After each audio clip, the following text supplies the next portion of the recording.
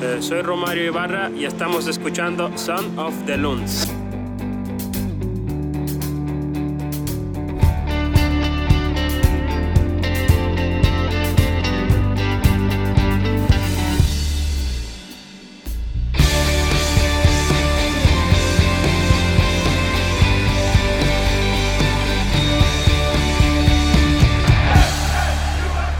Morning, afternoon, or evening, depending on when this finds you. Welcome to the Sound of the Loons podcast, presented by Cub, whose bulk candy selection is nothing short of astounding. I'm Steve McPherson, and I'm joined, as ever, by Cal Williams. Cal, your butt hurts. Oh yeah, we're starting there, are we? Okay. You're looking good. You're working out, which is tremendous. Appreciate it. We had a little discussion about this. I think You've never been less than svelte in my eyes, but I sense a new power within you based on the rigorous off-season training you seem to be undergoing.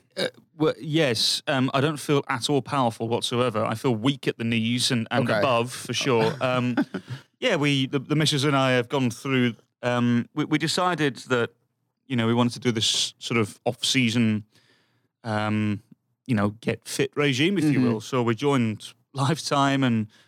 it hurts. Everything hurts. And literally, as I came into this room and had said to you that we, on Monday, did like some sort of kickboxing class, followed by a core class. And then Tuesday, last night, we did a class called I think it's called the Gluteus Max Out.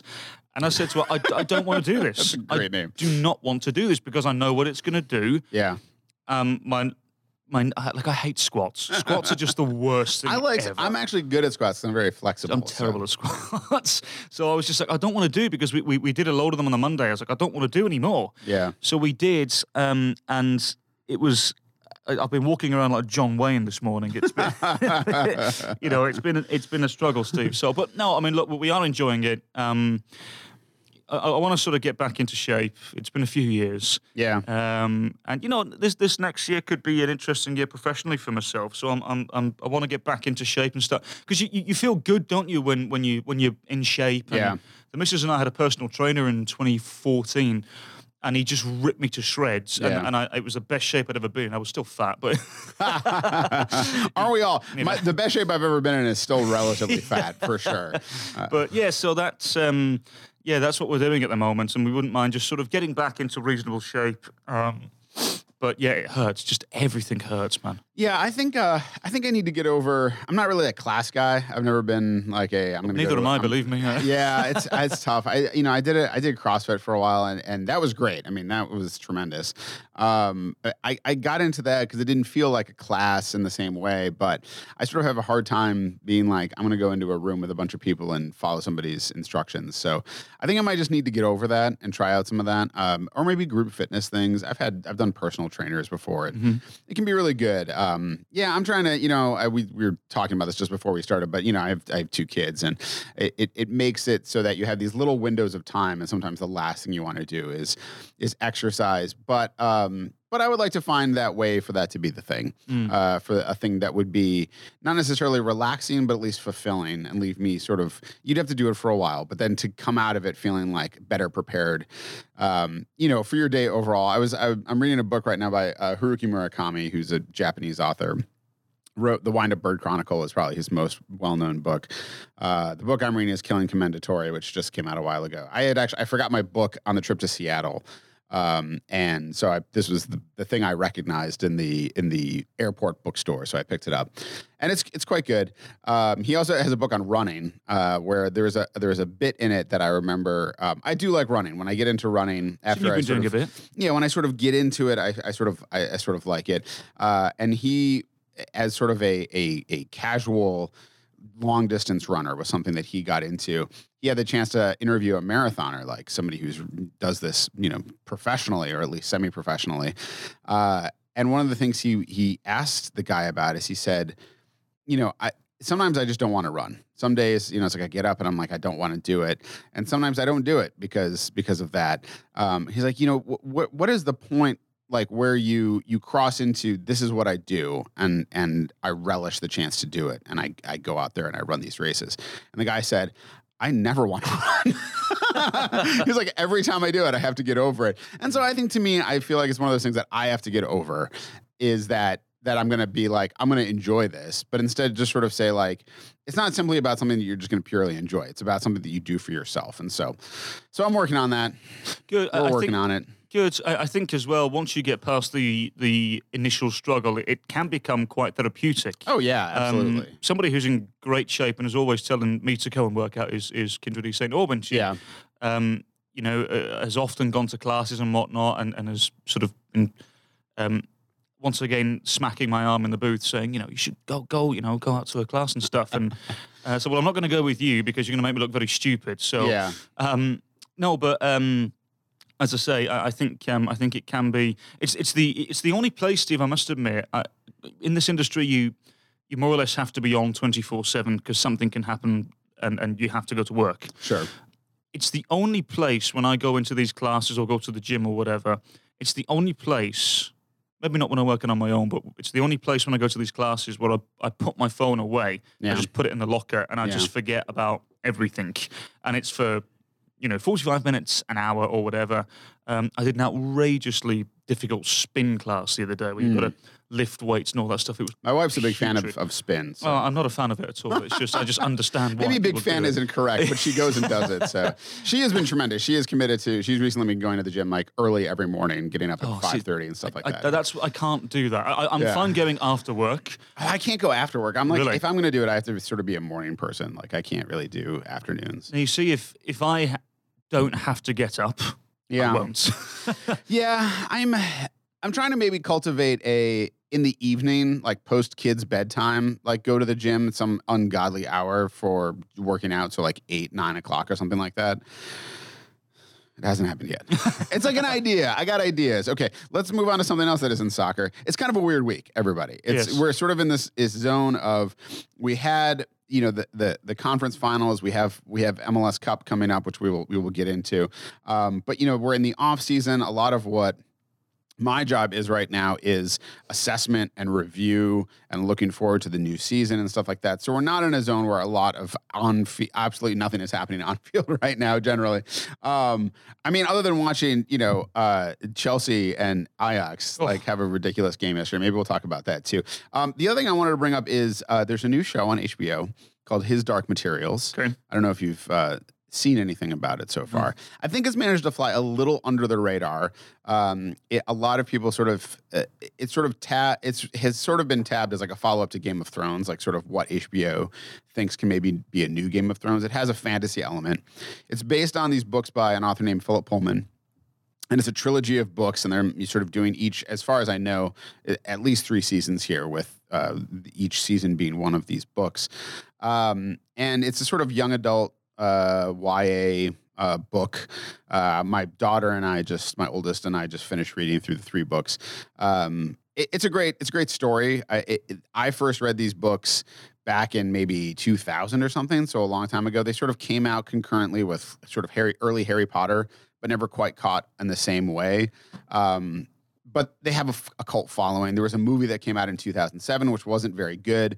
It sort of tried to be maybe a little more kidsy, sort of lean into the youth book element.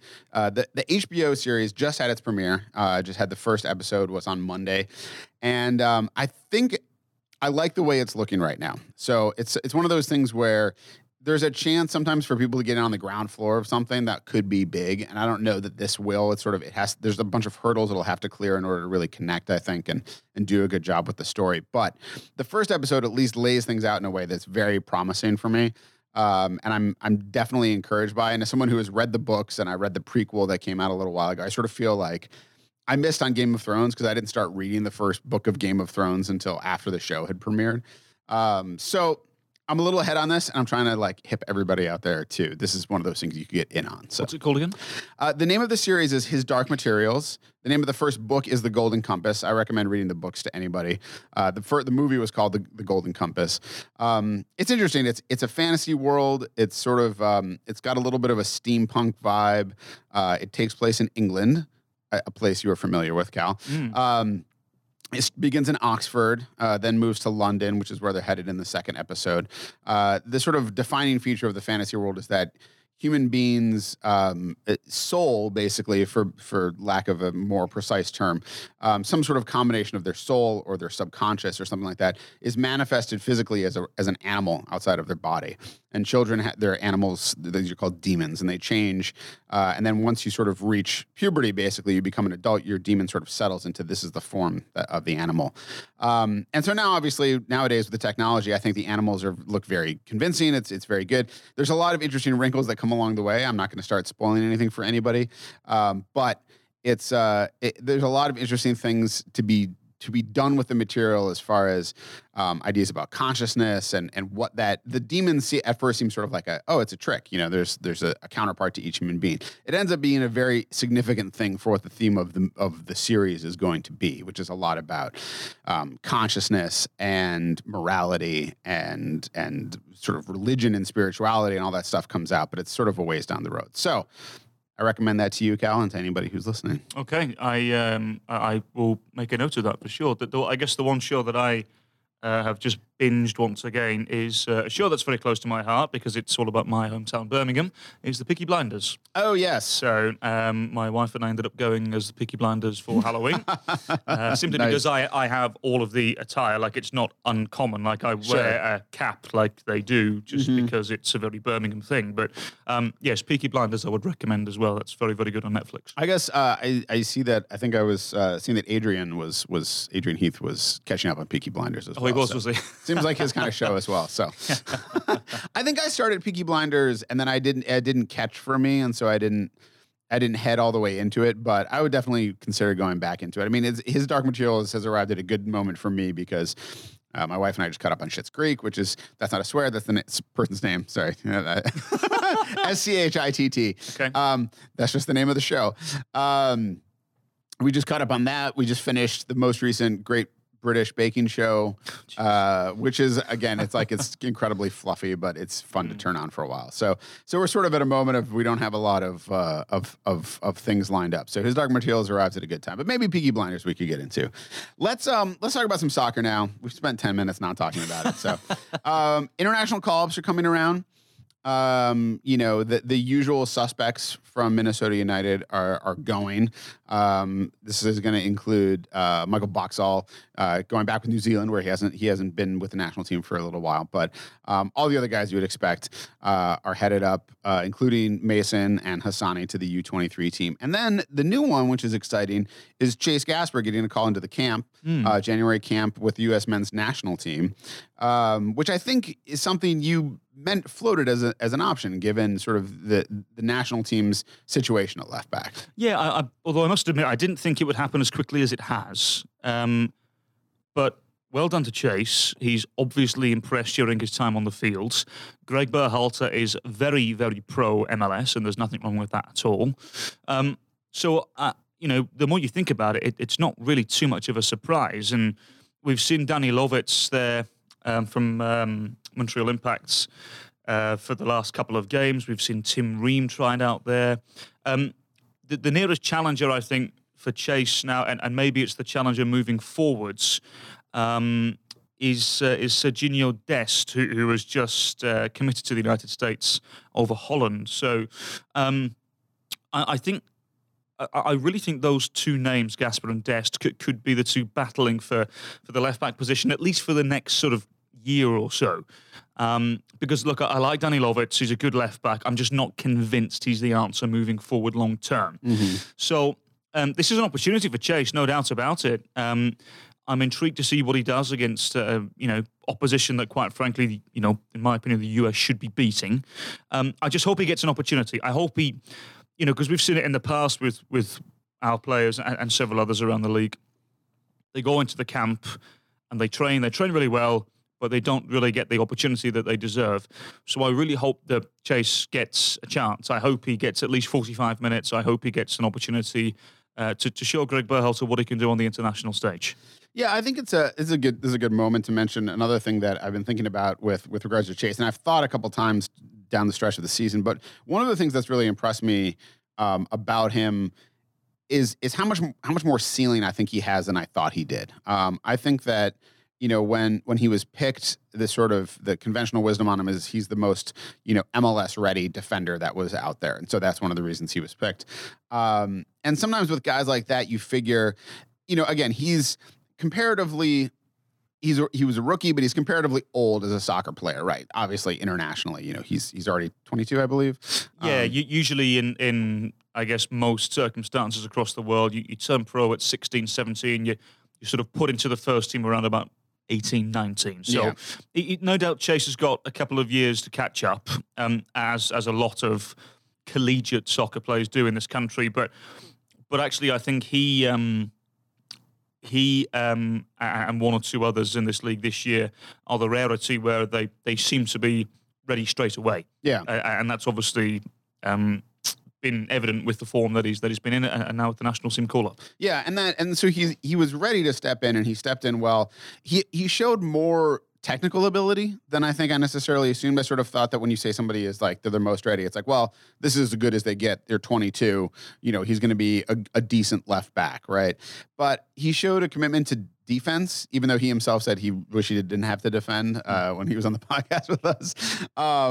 But in attack, you know, he didn't show numbers in terms of, you know, assists or scoring goals or things like that. But he showed a real willingness to have the ball at his feet, take guys on, occasionally cut inside, like give it a try. I think you see things like that. I think that's got to be a lot of what, you know, Berhalter and his staff are seeing, that it's not just like, oh, he can hold the fort down out there. It's like we could get more out of him than he's even shown yet. And I think that's something that we saw this season, and that's really, really exciting. Oh, it's terrific. And as I said, I just hope he gets the opportunity to impress, and he just doesn't, you know, look, regardless, he's been called up to the national team and he's going to be training for his country's national team. That's a tremendous honor. Yeah.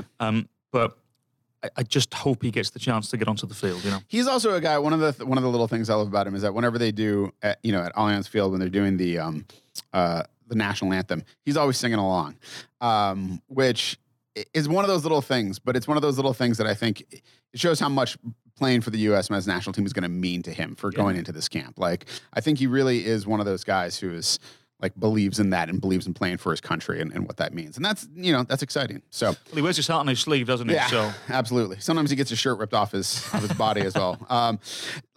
We mentioned this before. It was reported before it was announced officially, but Ike Opara and Michael Boxall have been signed to new deals, extending their contracts. I think that's just one of those things that I wanted to touch on it because securing that back line and saying these are the guys and they're going to be here for next year, certainly a few years after that, you're looking at Roman, I'm sure, is coming back, right? Yes, I don't see why he wouldn't. And Chase is obviously with, so that back four, getting them like locked down, knowing that Ozzy Lonzo is going to be here another year, Jan Gregus is going to be here. That was the most successful part of the team.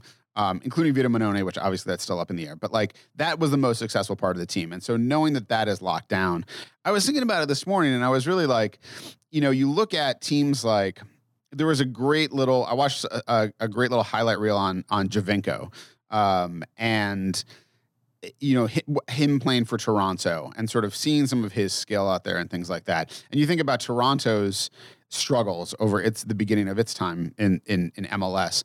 And then once you start getting those ducks in a row, you start getting those players who matter and those players who do the right things.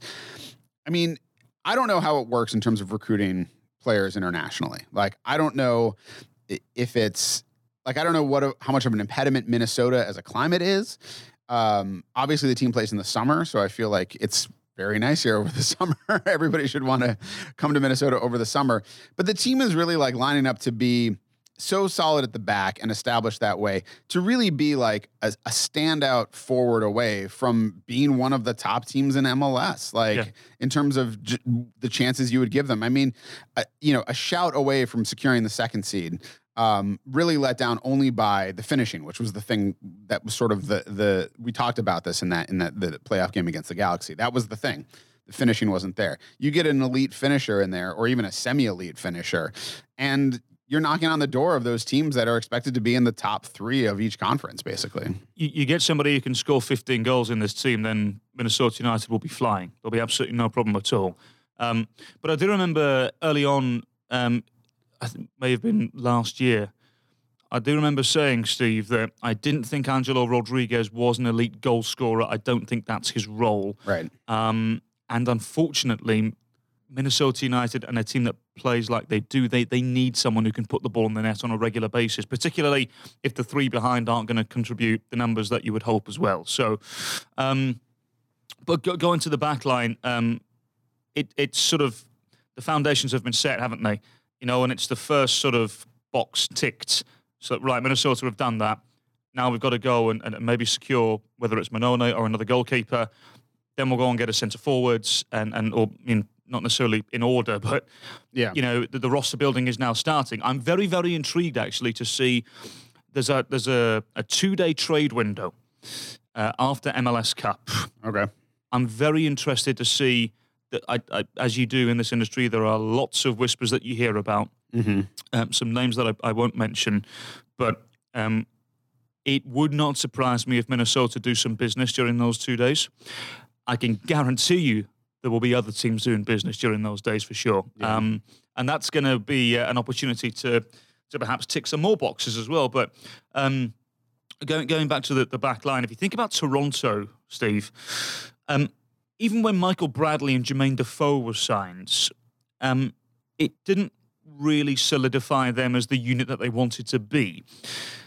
Fast forward a couple of years, and they had the duo of Drew Moore and Chris Mavinga at centre-half. And then they brought in Laurent Simon. And now they've brought in Omar Gonzalez as well. They are 4 starting centre-backs in this league, and very good ones at that as well. Maybe Drew Moore, not so much anymore, but certainly at the age of 35, he has his own qualities, no doubt. So, as we have insinuated before on this very podcast, once you get your spine set, because if you think about those names and Bradley ahead, and then either side of him, it's Delgado or Osorio, and a couple of other different names that have played in those roles. Benoit Cheroux down the years. Once you get your spine set, then you can go and worry about everything else and go and get those boxes ticked. So the Minnesotan spine is set again for another season. Mm-hmm. Now it's down to the staff to go and get those other players that will tick the boxes. And look, I know that people are already away around the world scouting and looking at players. So Minnesota United are very much undergoing the next transitional phase for sure. Yeah, I think that it's been said before in a couple of different places that, sort of center back and defense generally in MLS right now is sort of a market inefficiency. Like, it's not that it's easy to get those pieces right, but you look at people saying that Opara was an overpay to try to get him, and then you see what kind of a difference he makes. And then you realize that maybe it's like, well, maybe if you pay, a good amount of money for the right guy, that can make more of a difference on your team than, getting if you can get the best striker you can get, obviously that's going to make a huge difference. You only have to look at the LA Galaxy and see, like, Zlatan, that was the team, right? But in terms of those edge cases, like, you could spend a little more on defense than other people do and maybe make a much bigger impact on your team by sort of leaning into that defensive identity. And I know it's not, to his credit, I know it's not the way that probably Adrian Heath envisions ideally building a team, right? He's an attacker. He wants to attack. He's, been a big part of the success of a bunch of strikers who he's worked with to develop. I'm sure he's working. I mean, we've seen the returns on Mason Toye, and as that starts to develop, I'm sure that Adrian doesn't want to play a 5-3-2 on the road and sit back and absorb and then counterattack. But he's doing it. This is the first step toward becoming the team you want to become. And I think that's a tremendous credit to him that he is willing to do that kind of work. So yeah, I can tell you from firsthand experience, him playing that 5-3-2 at LAFC, it killed him. He did not want to do it, but he understood why you have to do it. And I thought he executed the tactics that day to perfection. And obviously we got, I would argue, the most impressive win of the season. Yeah. Let's talk a little bit about some more contractual stuff. A couple of contracts not picked up from players that were announced last week. Maybe we'll just go through these, talk a little bit about each player, how what they've meant to Minnesota United or what we think is going to be the future for them. Rasmus Schuler, contract not picked up. One of the remaining guys from sort of the first season. A guy who in that first season looked at sea. Didn't really grab his place in the lineup, went back on loan, came back. And then in the second season, it was great. Really, really did a lot for the team, I think, to get it through. It was a tremendously difficult, second season. Started in the first game of this season, but didn't really have a natural position to play with Ozzy and Jan stepping in. And he was playing left wing, a sort of an inverted left winger. Didn't really, pan out for him. I think at first I sort of questioned his abilities because of that first season, but I think we saw that he is a very capable soccer player and will absolutely go on to have a career. He's playing internationally still. So, really great guy, really thoughtful also is the other thing about him, that like he the couple times he didn't always want to do a lot of interviews. He's kind of a quiet guy, but if you got him talking about something that he was interested in, really fascinating, big reader. And so I really appreciated his presence in the club. Yeah, and he will always go down as one of the first players that ever played for this club in MLS, And I think also, Steve, you're right. Obviously, he found it difficult to get in the team with Alonso and Gregus, but also the emergence of Hassani Dotson really put the nail in the coffin for him as well, And I think he would have played a lot more if Hassani hadn't have been as good as he was this year. And look, no hard feelings. There's, Minnesota United aren't suggesting he's a bad player if they're not renewing him. Yeah, right. It's just that the simple fact of the matter is that we operate in a salary cap league, and there's not room for somebody on the roster who's making what he was, particularly, as I've said several times now, with the young players emerging like Hassani Dotson. So, good luck to Raz. I know he's on trial right now at a team in Sweden, AIK, I believe, who are one of the top teams in Sweden. And look, I hope he signs there and does well. I watched him during the last international break, just before the playoffs got underway. And I thought he and Robin Lod that particular evening looked very, very good against a very strong Italy team. Now, Finland lost the game 1-0 in the end. Immobile scored a great goal, but I was thoroughly impressed by both of them and didn't need any further evidence that both could play at a very good level after that particular performance. But, Rasmus will always go down, as I said, as one of the originals. And I'm sure will always be welcome back here with open arms if he comes back on vacation or whatever. And, but yeah, look, as I said, we wish him all the best. And I would be stunned if he didn't sign for a top team in Scandinavia somewhere. Yeah. Another guy, a thoughtful, great guy to talk to, Colin Martin, who is also one of the originals. Yeah. When he made it out there on the field, had some great games for Minnesota United. And I think that, he was on loan for part of this season. I think he really wants to have the opportunity to play somewhere. And that's another thing about this. Again, it's not one of these situations of, this player isn't good enough to play for us. It's just a matter of timing, slots, things like that. I think Colin needs to get more run. He's still a young player, yes. And has a lot of talent. I think his steadiness in central midfield has gotten better over the time here. So, and again, a great guy. Always interesting to talk to. He loves to travel. I love to talk about travel with him. And really great guy. Really good lad. Really pleasant human being. Got a lot of time for Colin Martin, and again, wish him nothing but the best. I know he was obviously, as you mentioned, on loan with an old friend of mine, Jimmy Nielsen, down at Hartford, or up at Hartford, I guess. Mm-hmm. Would it be down geographically? It's pretty close. It's down technically, across, but yeah, we're kind of even with Toronto, so okay. It's down from here. But. Okay, so he did well at Hartford, and. For me, his finest moment in a Minnesota United jersey was the away game at Montreal this past season, where we won 3-2. Yeah, absolutely. He delivered a fabulous little ball over the top for one of the goals. I can't remember which one it was, but I thought to myself, this kid is still very good. He's got tidy feet. He's a good player, technically astute as well. And do you know what? It wouldn't surprise me if one of the expansion teams took him. Yeah.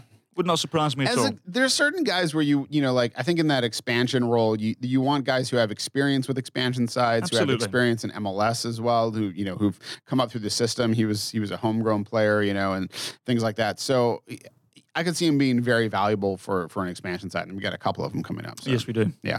Now Carter Manley, Terrible human. No, he's great. Carter's great. I just felt like I'm just telling you how nice everybody is. But but Carter's great. He went on loan to Las Vegas, which I can't imagine how much. I really is disappointing to me that I didn't really get to pick his brain about the experience of playing for Las Vegas with the crazy uniforms and dropping cash on the field and all that stuff like that. And the llamas. Yeah, let's not forget the llamas. Yeah, it's going to be crazy. I absolutely wish him well. Do you have anything you want to share about Carter? Again, yeah, a quiet guy. Seemed really, really nice. But I think unfortunately it just didn't work out for him here. And I hope what happens to him now is he seemed to thrive when he was comfortable. And I don't think he was ever really comfortable at this level. Yeah. So I hope what happens is he seemed to do very well for Forward Madison. So for me, that seems the obvious place for him to go. Yeah. And I know the fans really like him at Forward Madison. I know Daryl Shaw and everybody really likes him there. So unless he has a better alternative, I really hope he goes and signs for Forward Madison and continues his career there. Yeah. All right. Wilfried Mwembe Tarat, who, to me, obviously he had some great moments on the field. Also, sound like a broken record. Really nice guy. French. I think it was big for him coming over for Roman. I think that helped Roman a lot in a lot of ways. Also. Seemed pretty tight with Abu Danladi. I had a great conversation with them in line with the security at SKC. In Kansas City, because that airport is awful. But sorry, Kansas City. The airport's terrible. They are fixing it. But we had but we had a good conversation. Talking about living in Paris versus Abu had lived in Los Angeles and the sort of living in a city versus living outside of cities and things like that. And he was eager and fun to talk to. His English would need to work. I knew a little bit of French, so we could sort of work on that stuff. Had that great free kick, and I think has a lot of quality as a player. But you obviously, you brought him in to see what he could do at a time when Chase Gasper is sort of emerging as the left back of choice. So I think, to me, I'm not going based on any inside knowledge. It just sort of seems like this is maybe more of a timing issue and a question of the investment level and things like that for him. Yeah, look, so what I'll say about Mwembe Tarat is he's a very capable player, and it wouldn't surprise me if somebody did actually make a jump for him in this league. Yeah. But his acquisition was great for Chase Gas because it pushed him, and it was, real competition for Chase, and it made Chase better. But ultimately, again, as we've said before, Steve, we operate in a league that has a salary cap, and also in a league that when you sign a foreign player, they require an international spot. Yeah. So if you're not going to have one of those spots used on a first-team player, I don't see the point in having it. I really don't. Unless it's a player that you're going to develop over the years or whatever, I don't really see the point in doing it. So, again, I'm sure he will go on and play back in France or play somewhere across Europe or whatever, but, good player. But just, probably not the right time for Minnesota. Yeah. And lastly, Ali Hamas Ngazi. I never met the guy. I saw him training. Yeah. He's young, obviously. He was brought in not with the expectation that he was ever going to get minutes this season with the first team. He was with Forward Madison for most of the season. So I don't really know the ins and outs of what his deal is. He's obviously young, so I don't know if this is really shutting the door to future opportunities or if it's just simply like this deal is over. We'll see what else happens. Yeah, I don't know about this one. This one surprised me a little bit because I know the coaching staff liked him, and I assumed that he would be a long-term project. And look, I have no inside knowledge about this, but it wouldn't surprise me at all if the coaching staff have said to Forward Madison, look, we're not quite done with this kid yet, but if he's on our roster, it's an international spot. Right. So. Yeah, that's sort of what I was wondering. Is there some other deal that's just like, we have his rights, but he goes somewhere else and then he's there for some amount of time and then comes correct. back. So, if I'm in charge of this club, I'd probably say to Forward Madison and Daryl Shaw, I say, take him because you've played him a fair bit, you like him, take him. And we'll keep our eye on him and just see if we fancy making a move again at some stage because then both clubs will benefit. So I'm interested to see. As I said, I have no inside knowledge of that. That would just be what I would do if I was in charge. So interested to see. I thought that the one friendly game he played, he looked tidy, good feet. good positioning, a deep-lying central midfielder who seemed eager to have the ball a lot and good passing range from what I saw. So, look, again, he's very young, and I'm sure there is a place for him to land in the footballing world in the near future. Yeah. All right, let's move on to MLS Cup Final. It's coming up between Seattle and Toronto. Two teams that got there through upsets, which I love to see. Not to mention who they upset to get there. So I don't want to draw any conclusions. Let's look back at sort of those conference final games a little bit.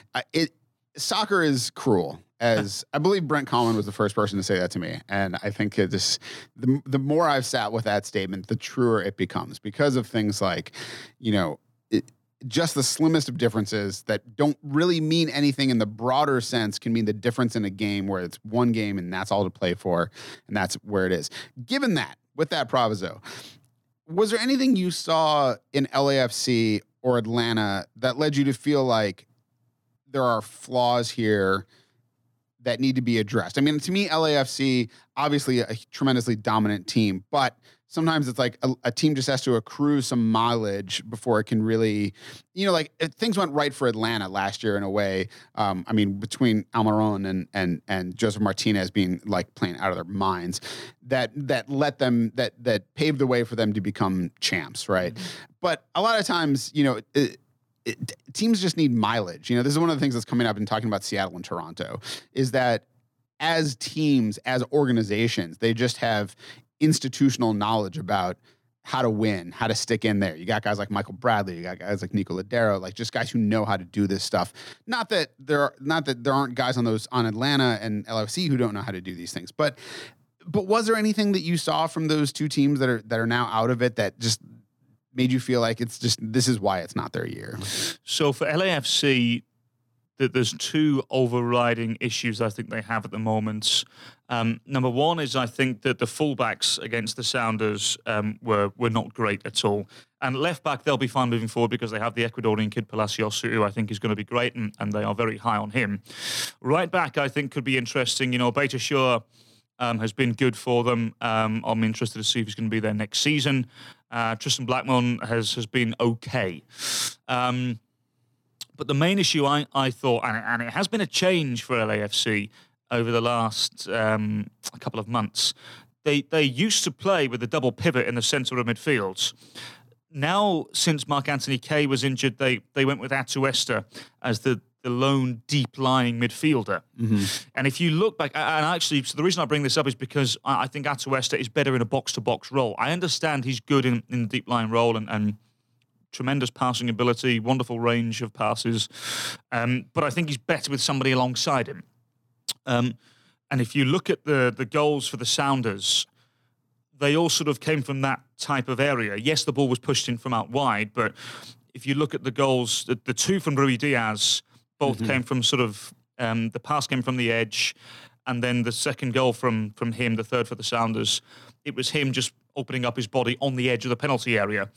And if you think back to the second Sounders goal, the Ladero goal, that also came from the edge of the area. Mm-hmm. So I think that's where LAFC, I'm not suggesting they need to go and get anybody, because I think with Kaye and Atuesta, they're set for a long time. Maybe they need to get somebody ahead if they don't fancy Lee Win next season. But I thought that is where Bob got it wrong. I know he was looking after Marc-Anthony Kaye, who got injured on international duty. Maybe wasn't ready to come back in, but I think with a double pivot in the centre of midfields, they look a lot more secure and steady, and I think the Sounders took advantage of that for sure. Yeah, and what about Atlanta? Atlanta, I think right now so I'm not convinced they're actually going to play this. They've sort of gone from a 3-5-2 to a couple of different formations over the course of the last couple of months. And so I'm actually not sure they're going to stick with what we saw against Toronto. The big thing for them is they have to sort out the contract with Julian Gressel. Mm-hmm. And I hope they do, because having players like that in this league is obviously a good thing. Obviously, Pity Martinez was not the success that they had hoped he would be. I think he'll be much better next season. He showed signs down the stretch. Yeah, there were glimpses for sure. Yeah. People may very well disagree with this, but I think Eric Renardi is good. I'm not convinced he's the long-term answer, and I'm not convinced De Boer thinks he's the long-term answer because he didn't start him for the last couple of games either. Mm-hmm. They went with Laurentowicz and Darlington Nagbe in the centre and let the others push on. Laurentowicz, I do wonder if he's got another season in him. If he does, he won't start 30 games. So sure. I wonder, do they need another body in there, a holding midfielder to cement things? So we'll wait and see. But Gonzalez Perez has been good, although I always get nervous when he has the ball at feet. Miles Robinson is tremendous and will be a part of the national team moving forward. Whether that's starting or not, that's another debate for another day. And then their fullbacks as well. I do wonder what they're going to do, as I say. Do they go with Gressel at right back as a permanent fixture, or do they again go back to three centre-halves with the wing backs? I don't know. But ultimately, what a season it was for Atlanta, what a turnaround, because let's not forget the start of the campaign went awfully for them. Yeah. People bizarrely calling for De Boer to be fired already after 3-4 games, which was utter garbage. Yeah. Atlanta will be stronger next year, and Atlanta will once again challenge next year. Yeah. Both of these teams being in the final should be a reminder to anybody who follows this league to not jump too quickly to conclusions in the first half of the season or the first 3 quarters or the first 7/8 of the season, basically. You never know. You never know. Happen. So now let's look at Seattle and Toronto, and this matchup. On the broadest, painting with the broadest brushstrokes, obviously playing in Seattle, having been to Seattle and seen CenturyLink Field, that's a tough place to go and play. For Toronto, it seems like a lot of people are pinning it on whether Omar Gonzalez and Jozy Altidore are good to go. They've only lost, I think, 1 game of the 14 that Omar Gonzalez appeared in. Jozy Altidore is obviously a difference maker for them up front and a guy who knows how to score and can get it done. So do you think that is the difference maker?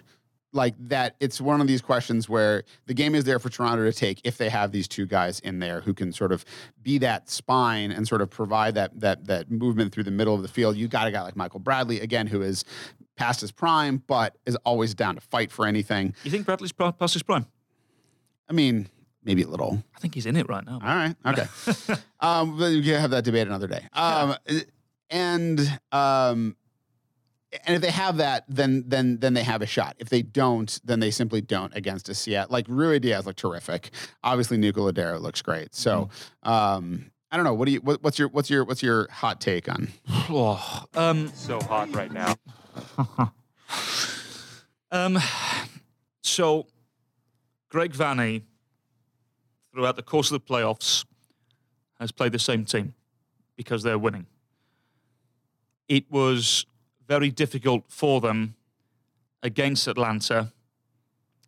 And then they changed things up when they brought in Nick DeLeon, who obviously scored the screamer in 2 games for Toronto. Now he's scored screamers in the postseason.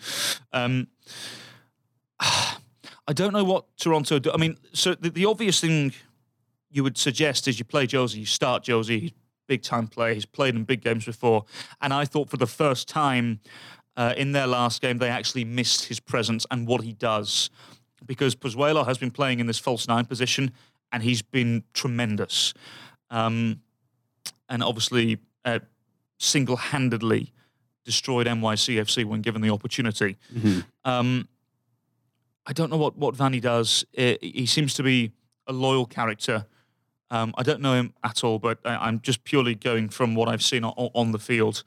It wouldn't surprise me if he plays Jozy Altidore up front, but doesn't play Omar Gonzalez at centre-half. He sticks with Simon and Mavinga. That wouldn't surprise me at all. Jozy is such an outlet. And yet he's one of the most infuriating players to watch you've ever seen in your life because he's got every tool you would ever want for a centre forward. But he's done it in big games. You think back to when Toronto FC won it in 2017. I was just watching a little documentary-style piece, which you can see on the league website, which I recommend, which was great. And it reminded you of what he can do, especially when he's got a 10 behind him, which he will do in Pozuelo. I mean, I'm just so intrigued to see what happens, Steve. It's a cup final. It can go either way, you know. And right? The Sounders, again, I'd be stunned if they change anything with Morris and Jones either side. Lodeiro still, for me, is one of the best number 10s in the league. Yeah. And Morris looks great right now. Morris is fabulous. Anybody who ever doubted him, I question their footballing IQ. Every player has a little bit of a spell where they're not performing at the level that they want to. And obviously he had the terrible ACL injury as well not too long ago. And Rui Diaz seems to have hit form at the right time. Yep. So I just... It's a toss of a coin, this game, as it really is. And it's interesting, people saying, Atlanta or LAFC would have been a better final. Would it? I mean, don't know. I don't, maybe, but the audacity of these two teams, Seattle and Toronto, to go away and win at LAFC and Atlanta United, there is a reason why they are in their third MLS Cup for the previous 4 years. I genuinely think that they are the most organised teams in MLS. Yeah. I'm not suggesting they're the best teams. Sure. But I think they're the most disciplined and organised. And I think this is going to be an MLS Cup final for the ages. And I'm going to it. I'm looking forward to it. I'm looking forward to getting back to Seattle. It'll be really good. Yeah. And I expect it to be something like a 3-2 game. I can see it being fairly open, actually. A 3-2 game with who has 3 and who has 2? No idea. What does your gut say? You don't have to tell me the score, but just what does your gut say? Toronto, actually. Really? Yeah, it does say Toronto. I'm going to go Seattle. So I looked at every reason to think Yeah. Seattle would win with the home crowd and everything. It's sold out. I can see that for sure. I don't really. It's complete recency bias, and it's based largely on having seen more of Seattle and I haven't seen as much of Toronto this season. That Jordan Morris, Nico Lodeiro, Raul Rui Diaz all sort of hitting form at the same time. It's very tough. So. Yes, and I'll just make the Toronto case in that, if Seattle keep Pozuelo quiet, then I could see the Sounders obviously prevailing. Whereas, and obviously Altidore should he start, but if you start having this conversation, then, well, think of how many players for the Sounders you have to keep quiet. You mentioned 3 of them just then, Jovan Jones as well. Christian Roldan, when he fancies it, is one of the best central midfielders in the league as well. So there's more to be kept quiet from a Seattle point of view. But that's not how Cup finals work. It's just a toss of the coin. And look, I'm very excited. It's going to be a really good final for sure. Yeah. Well, thanks for joining us for the 82nd Sound of the Loons podcast, presented by Cub, whose deli meat is absolutely top drawer. Be sure to leave us a nice review on iTunes, or at the very least, a 5-star rating, and follow the team on Twitter at MNUFC, and Cal at CalWilliamsCom, and me at Steve Ventris. Apologies, as always, to Richard Wagner. And remember, there's only one person in this whole world like you. People can like you exactly as you are.